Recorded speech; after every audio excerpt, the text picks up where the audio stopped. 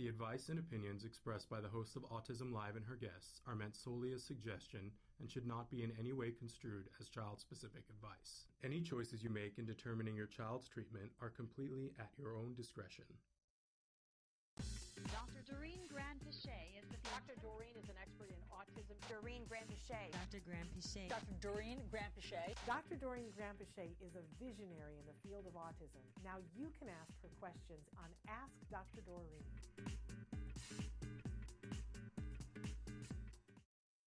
Good morning and welcome to Autism Live. I'm Shannon Penrod. It's not even Autism Live. We're Ask Dr. Doreen. I'm off to a great start. Good morning. Good morning. I'm Shannon Penrod. This is Dr. Doreen Grand-Pichet. It's Ask Dr. Doreen, which is a great day to be here with you guys. If you don't know Dr. Grand-Pichet, she's a true expert in the field of autism. She's been working with individuals on the spectrum for more than 40 years. You would never know it to look at her skin. Ever. But that's wonderful. You should get some perk for having... 45? This is 45 2023, yeah. It's 45 years. 45. June it'll be 45 years. Okay. We need to commemorate that in some way. And in that time, she has worked with everything from very young babies up through senior citizens, pretty old. And worked not only with the individuals on the spectrum, but their families to help support them, to support the individual. Sure. One of the many things that I love about her is that she does see folks as individuals. The people who are on the spectrum as individuals and the people who love them as individuals, and tries to take their perspective on a regular basis, which if you spend any time in the field of trying to take care of people on the spectrum, you know that can be scarce, which seems crazy. Yeah. But it's not always the thing you can find easily. But she has been a wonderful advocate and ally in the autism community for all those years. And she donates this time every week to be here with all of us, for you to ask questions of this wonderful expert, and take a tour of her mind.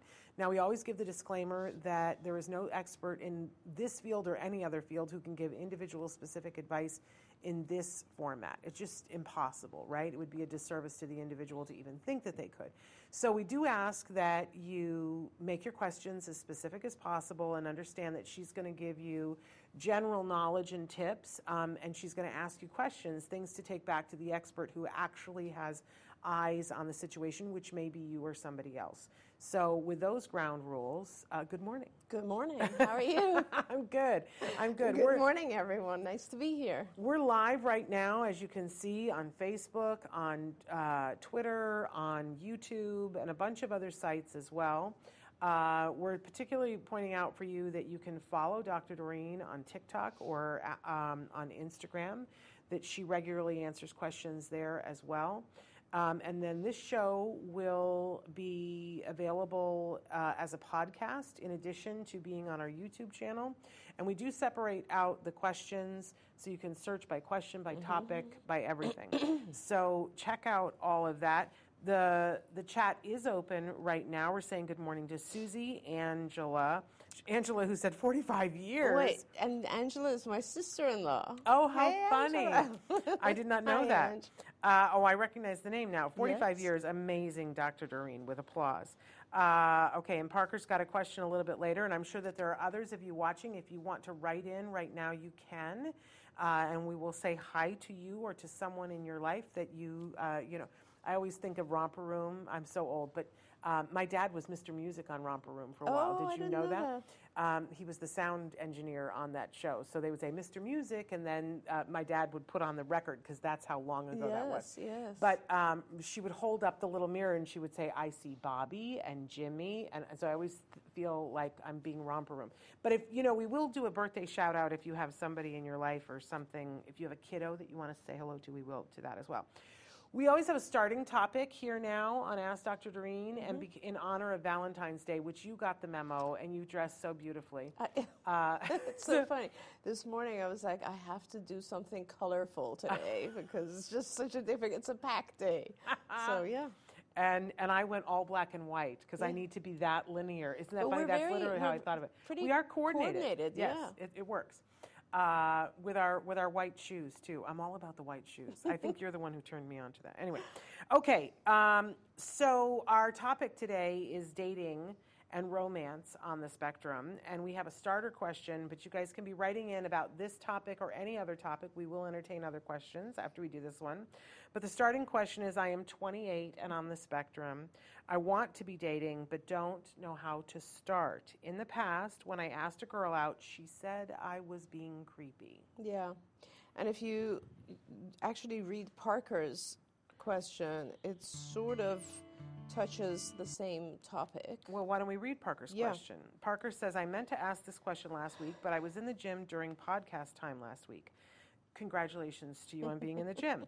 And thank you for taking us with you. I have a huge staring problem, especially with females. I want to stop this. I know staring is creepy. Isn't that funny? Mm-hmm. And I don't want to get attacked, Yeah, I don't want to get attacked for staring by a significant other or a father. Please help me. And when I said, isn't that funny? Funny that, it's very in line with what the question was. Yes.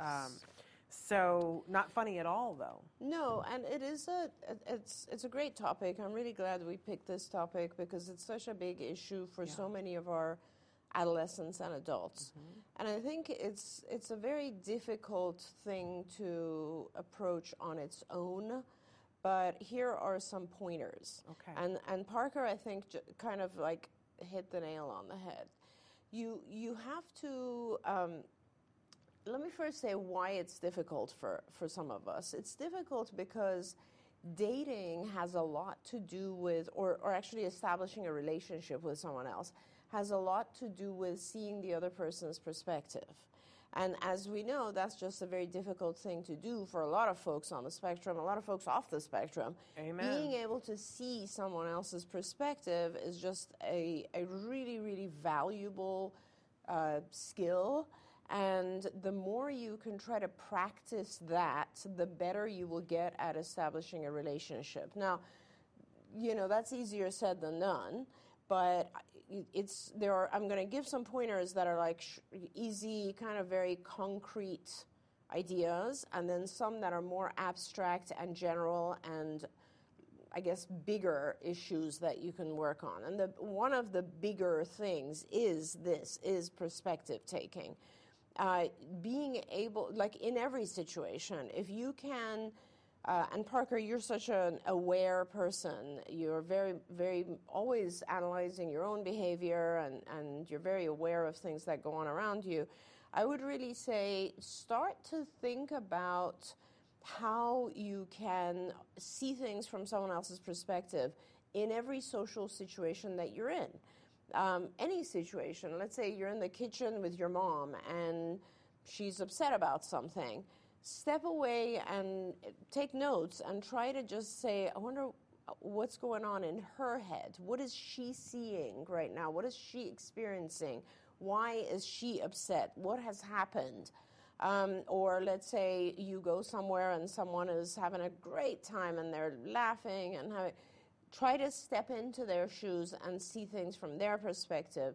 You see someone who's frustrated, do the same thing. Do that. The more you do that, the better you get at reading people. And when I say reading people, it's really all about inferring how they feel, what they're thinking, what they're experiencing at that moment. And as you get better at that, it just becomes very easy or easier to have a social or intimate relationship, okay? Everything in a relationship with another person, everything has to do with being able to see the world from their perspective. So that's the big picture. Now, in terms of like small, and actually I'm giving you like a big homework on that one, right? Which is constantly trying to do that perspective-taking shift. Now, the day-to-day stuff, Parker gives us a really good idea. Start by making a list of all the things that are good in dating or acceptable behaviors that are socially approved and behaviors that are classified as creepy or not acceptable, okay? And I'll give you some examples. Staring at someone, for a long period of time where they might feel uncomfortable is something that might be classified as unacceptable. Now, why? If you think for a moment, and this is another good example of perspective taking, why would a girl think that you staring at them is creepy? And it goes back to perspective taking. The girl, or the boy in this case, doesn't matter, the individual can't figure out what you are thinking. They cannot figure out what's going on in your head. And so they're unable to see things from your perspective, and now it makes them uncomfortable. And they think, why is this person intruding on my privacy? Because we do all have a certain amount of privacy, even though we all look at each other. When someone stares at you, it feels like they're entering your space, and that you have to watch everything you're doing because now you're on a camera or something, right? So list all the things that that someone else might, and you can ask for help, by the way. You can ask a parent, a friend, anyone. What are some things that are socially not acceptable? Staring at someone is one of them. There could be other things like getting too close physically in an environment, like if you stand too close to someone, if you touch someone when they don't know you or they're not expecting that, calling someone repeatedly, staying outside their house and waiting for them. All of these types of things are unacceptable because they have not been invited, and so they might scare the other person away. Things that are acceptable would be things like, asking someone one time, would you like to go get a drink or a coffee? Calling someone one time, complimenting someone, again, one time. A lot of times what happens with folks on the spectrum is that they repeat themselves because they are seeking the acceptance or the they're seeking out a positive response from the individual, and the individual is not giving it. And it's hard for us to realize that that should be the end of the interaction. So we persist, and that persistence can be misinterpreted as stalking. So that's a very important thing. Now, you make a list, and someone else can help you with that as well. But once you've made the list, you have to start practicing. I mean, Parker, you're talking about, I have a hard time. Okay, what are some of the things you can do instead of staring at a female? Is it possible for you to have a picture of a female in your wallet that you can pull out, or on your phone that you can pull out and stare at instead of staring at the person? What are some things you can do yourself to practice that on your own, not just in the situation, just practicing it so that when the situation comes up, you are a little bit more prepared and you're not doing those things that are on the creepy list. Yeah. I mean, it's really just about that. And if you think about it, when we're growing up, when we're teenagers, we all go through this kind of, dorky phase where we all kind of do these types of things because we haven't learned that language of social interaction, and we're learning it, right? We learn the things that are acceptable and rewardable and the things that are not in real life. We'll do something, I love that, the scene from, what is that movie, Swingers? Have you seen that movie? Oh, yes, I love that movie. Where he calls the girl that he meets, Nikki, and his friends tell him to wait two days or something, but he does the opposite, like he calls and then ends up calling like 15 times or something. Right. So those types of things are things we learn. Yeah. Right? It's not like we don't know them. We learn them from just actually making mistakes and realizing, when I call someone excessively, they shut me down, right? When I stare at someone excessively, they might come and tell me, stop staring at me. And so we have to find ways to break down that kind of obsession or rumination and do something else during that time so that we don't feel that way. Now, this is all just talking about like very, very basic, superficial kind of surface-related stuff that has to do with dating, and it's very, very different than the stuff that comes with an actual development of a relationship, which is much more, Because dating is really just about, and a lot of you guys have seen Love on the Spectrum, right? Yeah. The series. And a lot of what goes on at that level is a series of questions that the individuals have practiced. Like, what do you like to do? What are your hobbies? Do you have siblings? Where do you live? Like, do you like animals? Et cetera, et cetera. There are questions to, on the very much on the surface, get to know each other a little bit. Yeah. These have really not much to do with the intimate person that you are. It's kind of like the job interview. It's a job a perfect example, because the job interview is something you do in like a half an hour, Yeah. and you never really get to know the person until they actually start working there, Yeah. right? And this is the same thing. So, you know, you do a series of things in the very beginning, and it's very, very different. So if you both, after those kind of like job interview, the you know, the initial interview, if you both feel at that point, okay, this was kind of fun, this was acceptable, maybe we should take it to the next level, then the next level is to have perhaps a meal together, or, you know, go someplace together, enjoy an activity together, and then you're asking a little bit more intimate questions. And those questions might be something like, you know, what are your favorite activities? Why do you like doing these things? Like, tell me about your family. Tell me about the things that you love in life, etc. And through these types of questions, you get to know each other. And, you know, if you're lucky, you find someone who also wants to spend the time with you. And you guys, that's what it's really all about. It's not, a lot of times our folks think that it's just like, it's very hard for me as an individual on the spectrum. I completely understand that, but it is hard in general to find someone who is interested in the same things at that particular moment in life and wants to spend time doing those same activities. Like, it's not an easy thing. It's also hard for people who are not on the spectrum. Yes. And so give it time and practice these things, and hopefully it'll help. I have a brilliant idea. Okay. Remind me later. Okay. I don't want to tease it here. But thank you for all of that. And Sure. because I think that it's super duper important. It reminds me of, there's an old film now that is called The Story of Luke, with Lou Taylor Pucci. Okay. Who's in it. And this was made by, we actually had the filmmakers, the director and the producer on our show, and we had Lou Taylor Pucci on the show years ago, okay. probably 12 years ago. And if you guys don't know him, he's a brilliant young actor, and he was very young then. Nancy and I were on with him, and we just loved him.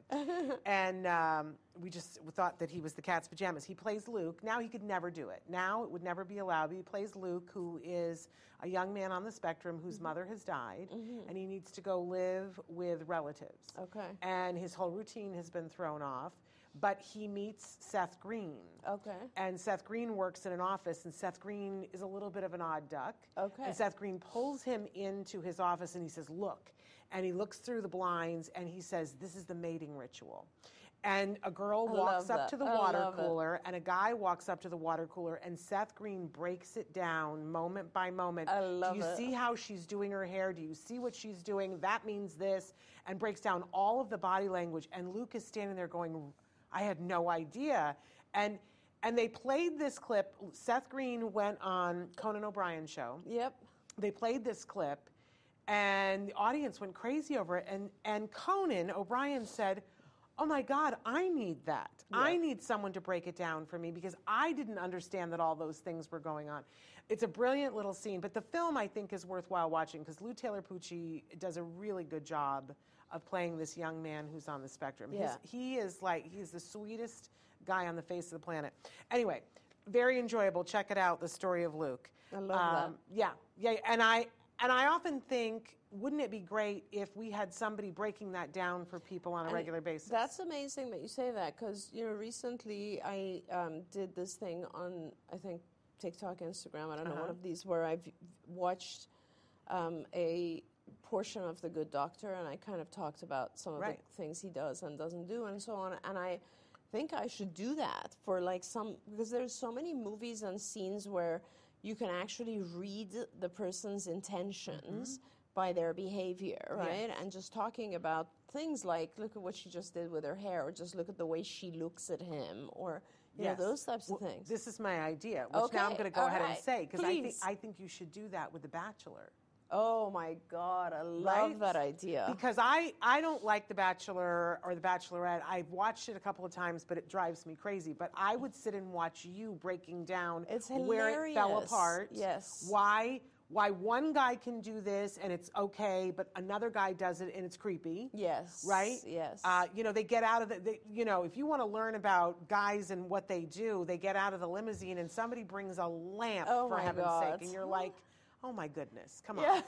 And somebody else wears a kangaroo costume and you go, seriously. Yes. So yes. that's what I think you should be doing. Yes, See, I wasn't yes. going to tease it, That's but awesome. I love doesn't that. everybody agree that Dr. Grampuchet should break down The Bachelor? And it would be very useful It would, for totally, everybody, not just totally. people on the spectrum, but especially people on the spectrum to see, and you have all these dating opportunities. Yep. Absolutely. Okay. I want to get to this question that came in from CM, and they did a follow-up. Because why can't two autistic parents use their own ABA therapists to help their children? Even though the parents no longer need supports at that level for themselves, they have to help their kids. And of course, my first question was, who's saying that they can't? Yeah. But wait, they write more. Okay. They said, a woman and I backed out, I guess, of this kind of a situation because we were so unsure about helping our autistic children immediately. And even if our kids were neurotypical. So I'm guessing, and CM, please feel free to elaborate, but I'm guessing that the ABA therapist may have said there's a conflict of interest.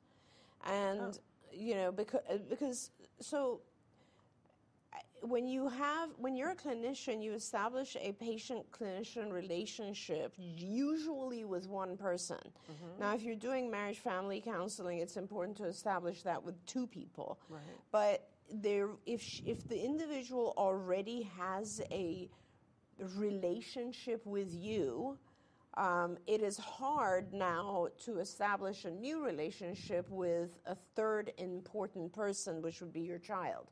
Reason being that if they want to interact with your child in a way that you disagree with, but they have a different therapeutic relationship going on with you, it just causes a lot of chaos.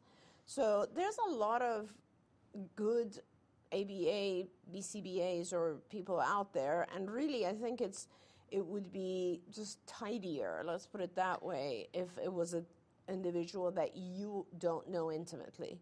But, you know, now that we are at a point where so many people are getting their diagnosis, and maybe they're already married and they have kids, or people have their diagnosis and they get married and have kids, I can see where we need to branch out into a separate thing where parents who are on the spectrum probably need some parenting support because it's a new thing in their life. Absolutely. And they're very highly motivated people who want, and it wouldn't matter whether their children were neurotypical or not. Right.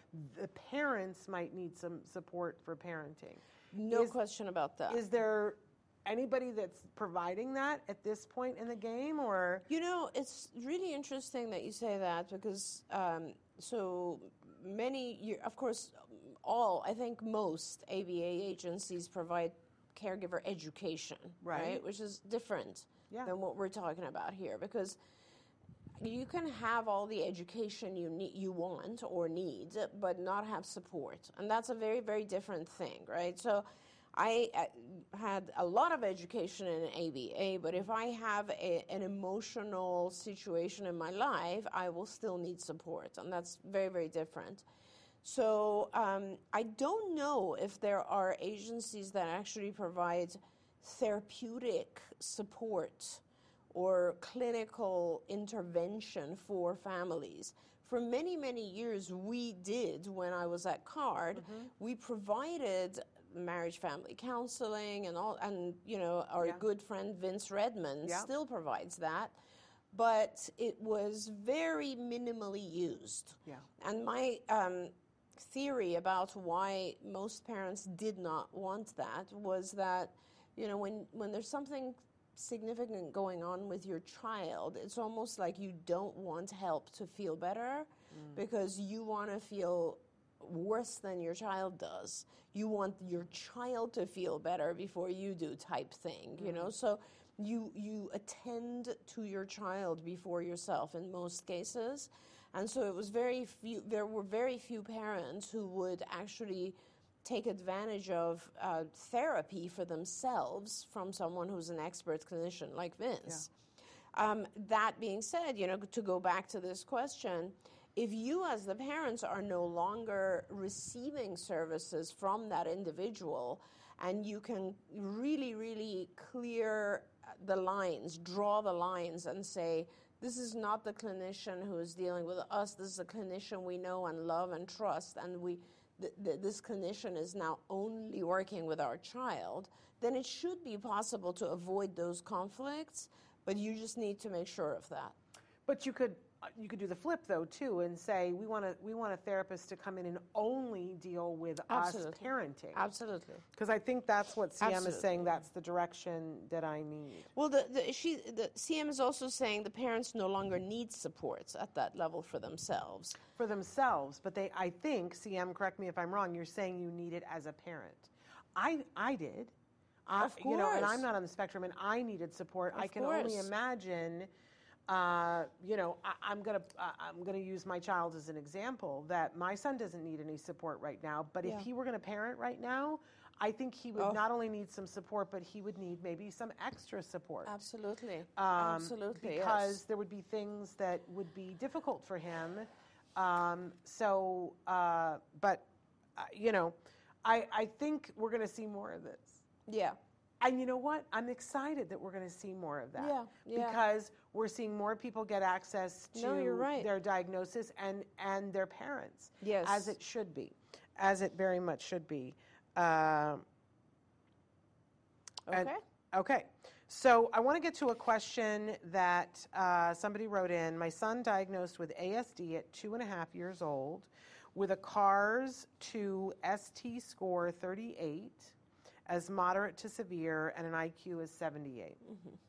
Last week, during reevaluation after 1.5 years of intensive ABA therapy, his CARS score came down to a 22 now, which is way below the cutoff score, and with a verbal IQ of 100, a nonverbal IQ of 118, and visual motor integration IQ of 123. His pediatrician said in her practice she has never seen such progress for any kid diagnosed with ASD. But his developmental psychiatrist still kept the diagnosis of ASD, but at level 1 now. We'll continue the therapy, but do you think he has chances to recover in the future? He will be 5 in July of 2023. I kind of just want to get up and run around the set and, like, you know, throw confetti and jump up and down. Exactly. So, yes, that's fabulous news. Congratulations, of course. That's wonderful. Now, so there are usually, I guess I'm trying to think, a few different areas of functioning that I pay attention to when I'm looking at recovery. One of them is IQ. And because, you know, I'm not one of those people that thinks that IQ defines the diagnosis. Not at all. In fact, I feel like the diagnosis affects IQ because of the language deficits that we have. And we talked about that extensively last week. I've often talked about that. And I think that it has a lot to do with being able to understand those tests and so on. And I love the fact that your child has now established not just I think it's a verbal IQ of 100, which is normal. That's the normal amount, number. A nonverbal IQ of 118, which is amazing. And VMI is important as well at 123, but the nonverbal IQ of 118 and the verbal IQ of 100 is fabulous. Now remember, it becomes a little concerning if there's a huge discrepancy between nonverbal and verbal. In your case, it's still pretty good. So IQ, you're good, you're done with that. Let's put that aside for a moment. You need to do testing that involves language, just language testing, speech and language, So the age of the child will be 5. So this, I'm not sure if the self. So 2 tests that are very useful in determining appropriate language skills are the TOLD, which you can give right now, and the SELF, which is spelled CELF. And the SELF your child might be too young. I'm not sure. I think the SELF might start at 5. I don't remember now. And that is a very difficult language test, and it's very abstract. And when my kids would score well on the SELF, I knew that there was nothing at all to worry about in terms of language.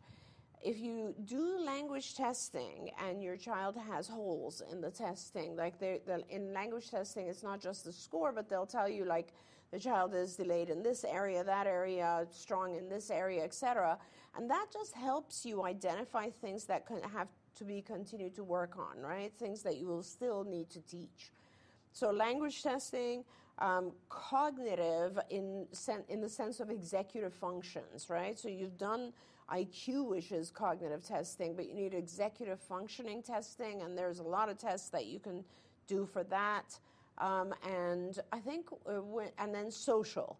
Social is really, really important in this spectrum, of course, and every psychologist, or are you doing this with a pediatrician? And then you have a developmental psychiatrist. I want to talk about that in a minute, but you can have a pediatrician if you have a pediatrician who administered IQ testing, then that person is a developmental pediatrician, and that means that they definitely will also have access to or can refer you to get these other tests done. But when I classify a child as recovered, I do all of those, or I will look at all of those tests. So I want to make sure there's average IQ, but I also want to make sure there's really high level of language functioning and social functioning and executive functioning on its own. All of that. And then I really want to just, like, you have such a young child. This is amazing that he's just 5, or in July will be 5. It's incredible.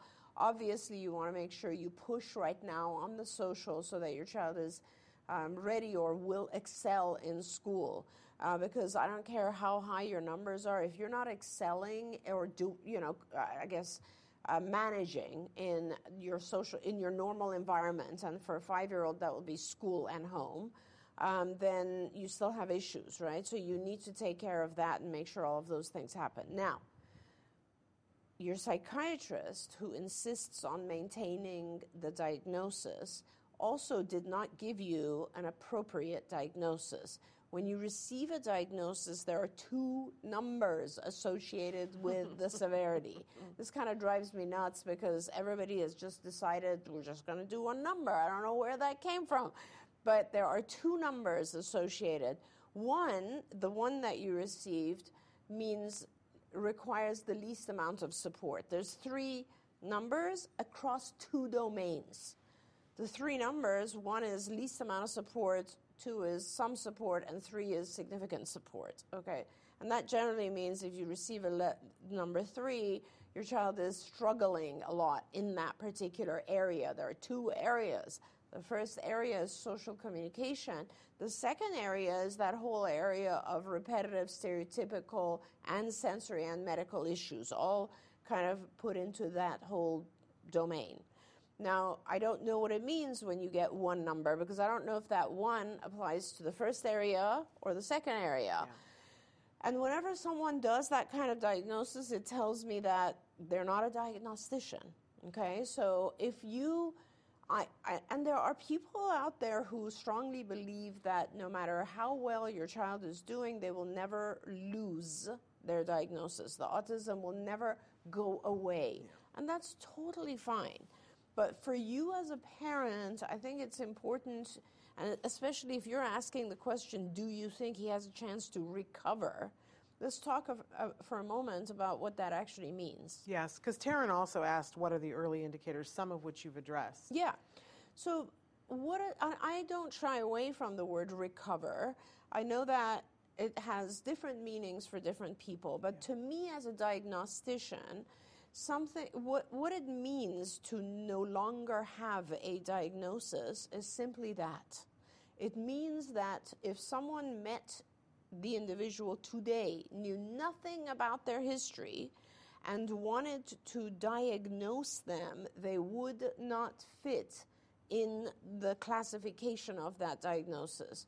For ASD, it's very straightforward. You have to have a number of symptoms in that first domain and a number of symptoms in that second domain. And unless you have that, you're not going to fit the diagnosis. Now, you could have had the diagnosis when you were 3, but when I do an evaluation of someone, let's say they're 5 or 10 or 17 or whatever it is, and I get a lot of adults requesting this now, I'm not asking about how they were at 3. They could have had a lot of symptoms. They could have had a diagnosis at 3. I'm asking about what's happening now in their life. Do they qualify for this? It's kind of like if you go in to ask, say, I feel like I have clinical depression, major depressive disorder, MDD.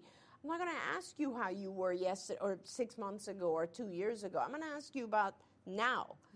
And right now, if your child doesn't have those symptoms, then they no longer have the diagnosis of ASD.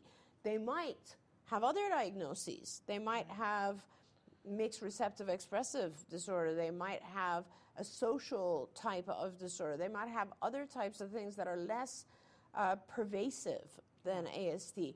But that's how I look at it. And yes, if I was to guess, when a child has this level of rapid growth in a period of 1.5 years in their IQ, and if your child, which I would assume given his IQ score, has also developed pretty significantly in the area of language, then teaching social behavior just follows.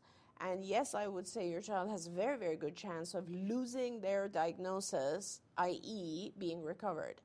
So I think that you definitely should go perhaps see someone who doesn't have a history of your child and ask them to evaluate for the diagnosis.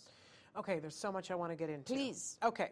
So, first of all, I asked somebody once recently about, because they were a diagnostician, and I was saying, why do we keep hearing this all the time with one number? Yeah. And their take on it was, oh, the parent is so overwhelmed when I'm giving them the information that I don't get into all the domains, but I only give one number when it's the same number in both categories. Okay. I feel like that's a disservice to the parent because it's not giving them the whole story. It is, because let me just explain. So let's just talk about, let's say someone has a extremely limited in their language, like has non-vocal. They have absolutely no vocalization, no ability to communicate through language, but they don't have any ritualistic, self-stimulatory, or sensory issues at all. That's completely possible, right? Yep. And that person's numbers would be a 3-1. Okay, they would be a 3. They would need significant support in the area of language, but a 1 when it comes to ritualistic, repetitive stereotypies. Now, and how you treated it would be different, right? Completely different in so many different ways. Now, if you have someone who has a lot of language, is doing extremely well in the area of language, but they have a lot of obsessive types of behaviors that are very, very ritualistic, then that person would be a 1-3, which is the exact opposite, right? Now, it's something to say, oh, sure, if someone is 2-2 or 1, it's very different. These are very different things. They have nothing to do with each other, and I've had all kinds of patients. And I think it's super important, because if I'm going to assume that someone is high functioning in the area of language and social communication, I'm going to treat that person very differently than if I know it's someone who has issues in stereotypies or the sensory input areas. For sure. So the other thing I want to talk about briefly, although I know, okay, so there are all these different camps about the recovered thing. And there are people who say, well, your brain is wired a certain way, and it doesn't matter what happens, what you learn, you're always going to have an autistic brain. One of the ways that I have come to make peace with it is that the diagnosis is an autism spectrum disorder. And it specifies that you have to have these symptoms to such a degree that it prevents you from leading your life without difficulties. So, okay, right? and let's talk about that for a minute. So that's Yeah. why I think it matters, right? Because that whole thing that I often talk about, anything, and that big book, the DSM, anything that is in that book, it's lots of different chapters, right, and lots of different sections. In that section of ASD, it just talks about these are the symptoms of ASD. Just like it's a different section, you'd be looking at major depressive disorder or obsessive compulsive or I don't know, whatever, anything else, right? Alcoholic dependency or whatever it is in that book. It just defines that section. There's a whole different section in the beginning of the book that talks about what it means to be in this book, what it means to be classified as a disorder, right? Because the book is mental disorders. And what does that mean? That means that you would not be functioning in one of your environments in an adaptive manner. That means that, and this is very important, guys, like I could be sad, I could be depressed, but if I'm getting up in the morning, going to work and functioning and coming home and in my home life, things are fine and like people realize that I'm generally sad, but I'm managing and, you know, I'm taking care of my family and so on and so forth, I would not, it just doesn't classify as a disorder, so I wouldn't get the diagnosis of major depressive disorder. I just wouldn't. I always give the example of alcohol addiction and dependency. If I am drinking a bottle of scotch a night, it doesn't matter if I get up and go to work, and if I'm functioning okay at work, if I've never had a DUI, if my family doesn't, as long as you are functioning fine, not excellently, but you're managing, then it's not classified as a disorder, right? And that's super important because we're not saying that, you know, you're not, if I remove someone's diagnosis, that doesn't mean that they're not going to struggle in some area of life. We all struggle. Here's the news. We all struggle in some area of life. Even the most incredible, you know, psychologists or psychiatrists or scientists or brilliant people in this world, everyone struggles with one thing or another. That's the whole purpose of life, is to learn and overcome those struggles. So, that's a very important thing, Shannon. It's like if it's not enough, enough to disrupt your life, it's not a disorder. Here's my question of you and of the entire community. Do we have room to have autism and autism spectrum disorder? Can we make room for there to be autism without a disorder? You know, you think, give me an example that applies to any other disorder. How about schizophrenia? How about depression? It just doesn't but you exist. just gave an example that you can be sad but not have, and as someone who has had a major depressive disorder in my life where my life fell apart and I couldn't leave my house and I couldn't drive, you know, and now I'm not that. Yes. So how, you know, but that doesn't mean that I don't ever have depression or that I'm not inclined to that. Correct. But I don't refer to myself as having a major depressive disorder on a day-to-day basis. So the only way to answer your question that I could see this is, in some ways, to say if it's like dormant or active. You know what I'm saying? This is how some doctors now, when there was the little girl, what was her name, that was in the state, that when you first started Skills and you gave that to them for a year for free, and they were able to get her to the point where she no longer qualified for the diagnosis. I can't think what her name, Maddie. Yes. Maddie. Yes. And you know how her doctor classified it? That she was autistic, but in remission. Yes. And I was like, remission, another R word that we get to add to this? That's like, oh, are you kidding me? That's controversial. In remission, because the medical field doesn't have a diagnosis for when you have, you have an autistic brain, and you had the disorder, and now you no longer qualify Yep. for the disorder. Yep. But your brain is still wired different. Now, the community has started calling that neurodiverse. Which is totally fine, but I strongly feel like we're all neurodiverse. And I agree. I want to just go for a moment kind of on the record with that one, because think of the repercussions over the course of the individual's lifetime, okay? Having that diagnosis may, and we're talking now about someone who's functioning pretty much the same as someone who never got the diagnosis, very close. They have certain struggles, Right. but that other person who never got the diagnosis may have other struggles, Yeah. right? This person may have issues with social behavior and reading other people's intentions. That other person may have struggles with anxiety or depression. Okay. So each of them have different struggles and they're going through life. This person has this dormant autism diagnosis, let's put it that way, or in remission or whatever it is. So in certain ways, it might impact them in a positive way, and in certain ways, it might impact them in a negative way. And here are some examples. Positive ways. Okay, maybe they're applying to college or university or something, and the university is like, wow, this is someone who has overcome a very significant disorder, and that means we should try to get them in here. Negative way, what happens with their health insurance now? Yeah. This is something that's on their health insurance forever. Yeah. What happens with their children? Are their children going to be scrutinized in a different way? I mean, there are a lot of different things. What happens when they actually meet someone and want to get married? Is the individual now going to be concerned about the genetic passing on of? There's so many repercussions to this. It's a bigger issue than we just feel uncomfortable with saying recovered. You know what I mean? And I have no feeling about it either way. But what I'm saying is that it is important to think about the repercussions over the course of the individual's lifetime. Yes.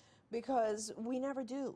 You know, when the DSM changed, and has changed multiple times, right? And we removed the diagnosis of Asperger's from the whole thing, right? Just removed it. Yeah. All those people were kind of in limbo for a very long time.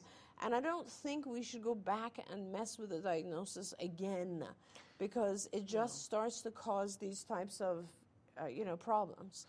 I don't want to mess with the diagnosis. I think what I see and what I want is for us to all make room.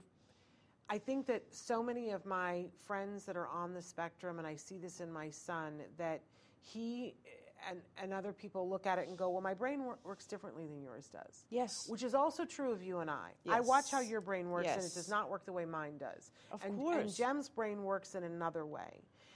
But that it's not a disorder for any of us, No. but it's an acknowledgement of the way your brain works is just fine. Yeah. I would never want to change it. But I feel like that's real estate that isn't owned yet by the autism community, that being able to say and have the whole world accept, well, this is the way my brain works, and I can make it function in your world just fine, but there's not a word for it. Okay. But I also disagree with that, and I'll tell you why. All right. And I just want to say, like Matthew Arnold wrote in and said, universities don't go, wow, this person has gone through a significant barrier, we should get them in here. You're also right, Matthew. Some universities will say, I'm never letting this person in because they had a diagnosis in the past. There's all signs of we this. still see the discrimination. There's on, a lot of on both discrimination, sides, right? yes. So, but I want to go back to what you said, Shannon, which is, if we were to say the autistic brain works in a particular way, what we would be saying is it's all the same. And let me tell you, two individuals on a spectrum don't think the same. They're very different. Very, very different. I just met a child the other day whose math skills are beyond anything I've ever and I continue to, even after 45 years, I still meet kids who completely shock me, right? And I'm like, wow. But then I'll meet another child who absolutely struggles with numbers, and they're on the spectrum. And I'll meet someone who is incredibly good at memorizing facts, and another person who absolutely cannot memorize facts but is really good at formulas. And so individuals on the spectrum, we know this. That's why we call it a spectrum. Yes. There is no one way. They all function differently.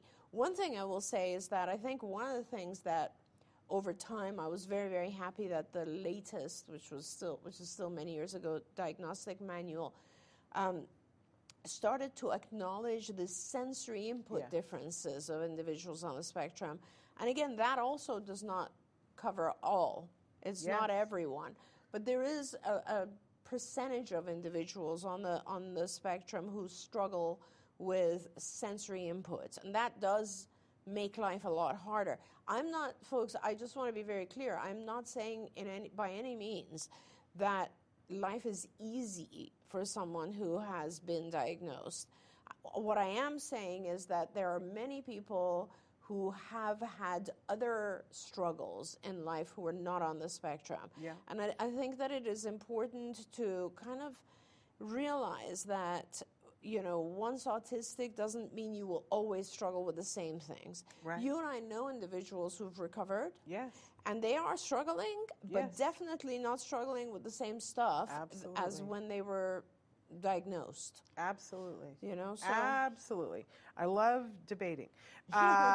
Beck's mama says, how many hours of ABA should a 4-year-old get? I mean, after school ABA. And good morning, Michelle. We got a bunch of people writing. A lot of questions. So glad to have you here. And yes, and you want me to be on Instagram. I see that. Traven's on it. Beck's mama, I got to tell you, that is a question I can't answer because it differs, as we just talked about, it has a lot to do with the functioning level of the child. There are children who are very, very high functioning and they're not going to need an intensive 40-hour-a-week type of program.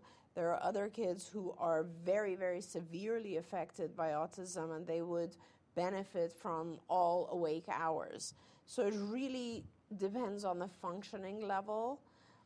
Generally speaking, 4-year-olds are, the diagnosis usually happens around 3-ish. And I guess 90% of the time when I see a 4-year-old, they have enough struggles, enough areas that they need to work on that I will recommend an early intensive program, which means 40 hours a week. If it's after school, and also, by the way, they said after school ABA. Yeah. So I don't know what school ABA is. ABA, by definition, is done one-on-one. There hasn't been any kind of successful study showing that ABA can be done with groups, like in a classroom. Don't get me wrong. ABA works in all settings, and it can be done with groups. When we're talking about intensive early intervention for a 4-year-old to learn skills, it's all one-on-one. Right. So perhaps in school they're doing that. I don't know. I doubt it. Very few schools. Yeah. But so my perspective on ABA is the one-on-one intensive work that needs to be done is pretty intensive at age 4. It's about 25 to 40 hours a week. A lot of parents, and going to school at 4 is a little early anyway. A lot of parents will hold their children back so that the child has all day to learn. Yeah. It's kind of like, look at it as intensive therapy, intensive tutoring. Yeah. But anyway, if you're only doing ABA after school, then I would also do ABA on the weekends. Here's my thing with that, and I love the responsibility of the question, how you answered it as a clinician and saying it's different for every child. Yes. But I also think that there's an element to this that doesn't get said to parents, which is that insurance is only going to fund an intensive program during a few years of your child's life. And if so 99% of the 4-year-olds, because it takes so long to get a diagnosis right now and it takes so long to get services, that I don't know of very many 4-year-olds, in my experience, which is not yours, clearly. I have never seen a parent with a 4-year-old who couldn't benefit. Like, I would even argue that if you took a totally typically developing 4-year-old, that you could put them in a 40-hour intensive ABA program and they would benefit from it. 100%. it was done right. No right? question about it. If you could get that. So, but I think the piece that doesn't get said to parents is if you don't do it intensively now, and if you don't fight to get it intensively now, you're never going to get it at 4. Yeah, because I think it's important for parents to realize that there's this mystical term that is extremely hard to define when it comes to payers, insurance companies, and it's called medical necessity. And medical necessity, there's a whole thing called MNC, which is medically necessary criteria. And let me tell you, for 15 years, I couldn't figure out what that definition actually is, but it essentially says if something is not medically necessary, your insurance company shouldn't pay for it.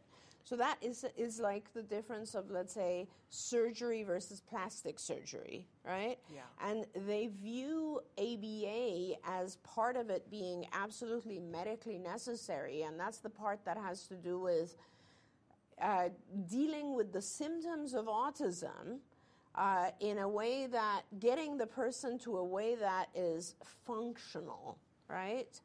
Not necessarily adaptive, thriving, normal, average, or any of those types of things. So let's say I teach my child, I use ABA to teach my child to ask to go to the bathroom in the classroom. That, in some payers, will consider that to be sufficient and not necessary to teach the child how to take care of themselves in other areas or other grooming areas. It's a very weird line. We were never able to clarify what it actually means, but basically that is the pushback. At age 4, they're very open, and they will allow you to do a lot more than they would when your child is 8. So when your child is 4, it's pretty recommended to take advantage of that time that you're going to get an organization, a payer, to pay for it, and do as much as you possibly can because your child's going to benefit from it, as long as it's broad, right? And getting your child literally to thrive in those areas where they were struggling earlier. Because let me tell you, 5, 6, the older they get, the harder it gets, because there's not enough science or literature published to show that individuals at age 10, for instance, can overcome the diagnosis. There's tons and tons of literature that shows doesn't matter what age you are. You could be 20, you will benefit from ABA. You will learn from ABA. You don't need a diagnosis of autism. Everyone will benefit from ABA. But whether or not it is crucial enough, whether or not it is going to make a life or death difference in your life at age 10 or 15 hasn't been proven yet. Yeah. All the literature on intensive therapy, which means 25 to 40 hours, has to do with children below the age of 7 or 8. So that's important. We're running out of time, but there's so many things I want to say. But Evie said hi to you, said it's so good to see you. It's Evie. It's Dr. Evelyn. Yes, exactly. Love to see her name. Yes, but I think it's important that, because she wrote back in and said that he is in a school where he's getting some ABA in school, and that she's on the waiting list to get ABA. He struggles with speech and tends to hum. Yeah. And I think it's really important right now. There's a lot of people who find themselves with a 4-year-old on a waiting list. And we've said this before on the show, that the phrase that I'm telling people to say is go to your insurance company and tell them, especially if it's been, I don't know what the magic number is, 60 or 90 days that you've been on the waiting list, but you need to call your insurance company and say that you want to talk to someone about denial of access to care. That there's a very real issue right now that there aren't enough therapists, and your provider, your insurance company contracts with certain providers. And if you've been on a waiting list, I just talked to somebody the other day who's been on a waiting list for a year with a 4-year-old in California. This is unconscionable. Yeah. Unconscionable. But use the phrase denial of access to care, because what will happen is that they will start a single case agreement with someone who is out of network, and because you need to put pressure on them. Yes, on the payer. And on the payer to get you services started as soon as possible, and ask for, I believe, now clinicians can tell you whatever they're going to tell you, but I'm going to say to you go in and, especially if a 4-year-old, ask for as many hours as you can start, because every time you go in for a reauthorization, they're going to try to pull hours away from you. So if you start at 30, you're going to go in for the reauthorization and they're going to tell you now you qualify for 20. So push for 40 in the beginning so that you have more real estate to bargain with. Yes. That's my advice for that. I do want to get to Fortune. Fortune says, hi, ladies. My daughter is starting B12 shots. I'm nervous about it. She's nonverbal. What is the benefit as it relates to ABA in her speech? Thank you. You know, that's a really good question. So the B12 shots may have some positive effect on your child. It's very, very different than the world that we're talking about here. And that you should be doing, I assume you are doing, with a functional medicine physician. And you'll know right away if that is going to benefit your child. Just like a lot of other biomedical interventions, not just the B12 shots, but like dietary interventions in particular, I have seen a lot of growth in the ABA with some children when they receive the appropriate biomedical intervention. And it just makes sense. It's like if a child isn't sleeping and you give them something that's going to improve their sleep, they're going to learn better. If a child has gastrointestinal inflammation and you treat that and they feel better, they're going to learn better. If your child is not detoxing well enough and you do the B12 shots or anything else for detox and they feel better, their head is and their mind is clearer and they're paying attention better, they're going to learn better. And that's a really big, big thing that I've always tried to talk about, because there's a real big divide in this field with ABA professionals and medical professionals, and there shouldn't be, because you have to treat the whole child. You have to make sure the child is feeling good if you're going to bombard them with massive amounts of teaching. And that's just a really important thing. I actually, as you know, Shannon, I made a contribution to the Association for Behavior Analysis, ABAI, which is kind of the mothership of all ABA organizations. And they do a conference every year in May, which is a massive conference. And there's like thousands of behavior analysts that go to this conference. And every year there's one talk that is from my endowment, which is a medical doctor, a physician, who will go in and talk about the biomedical issues related to autism. And the reason I did that is because I feel like BCBAs in general need to learn about all the biomedical interventions that are going on, like B12, but there's so many other things that people are doing. And it's important because some of these interventions really change your child. And your child is now functioning better and able to pay attention.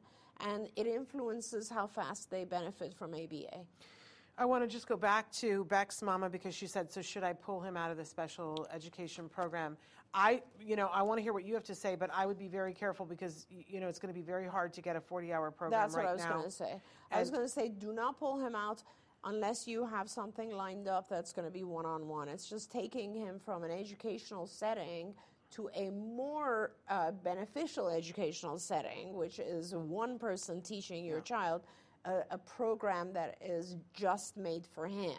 If you can get that going, great, pull him out. If you can't, then it's more important to keep his mind active and busy until you can give him a one-to-one program. But make sure you have it and they're not blowing smoke at you before you jump out of the frying pan. All right, we're out of time, but this is so much fun. It did go so fast.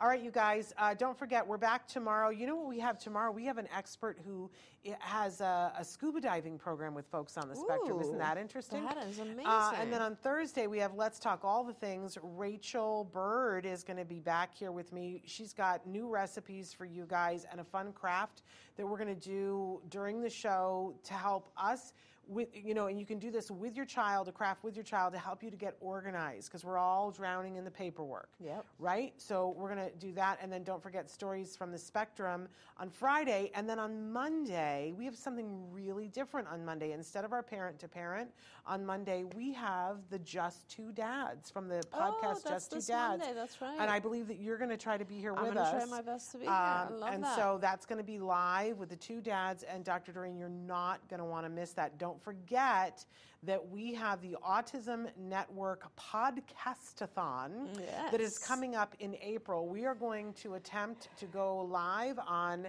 at 3 p.m. on April 4th, and we are going to attempt to stay live nonstop for 44 hours. Yes, 44 hours. We won't be doing that alone, obviously. We're partnering with a lot of different charities and other podcasts and bloggers to be able to stay on the air for 44 hours live. But we hope that it's going to be an information and inspiration extravaganza for you, all free for you guys. So we're looking forward to having you guys here with us. Mark it on your calendar. There will be an hour for everyone and an hour for everything. So all of that coming, but thank you so much for being here. Thank you for being Always as brilliant as you are. Thank you. And giving as you are. We'll be back tomorrow. Until then, give your kiddos a hug from me and one for you too. Bye-bye for now. Bye, everyone. Don't forget, you can watch Ask Dr. Doreen live every Tuesday morning at 10 a.m. Pacific time. We hope to see you there.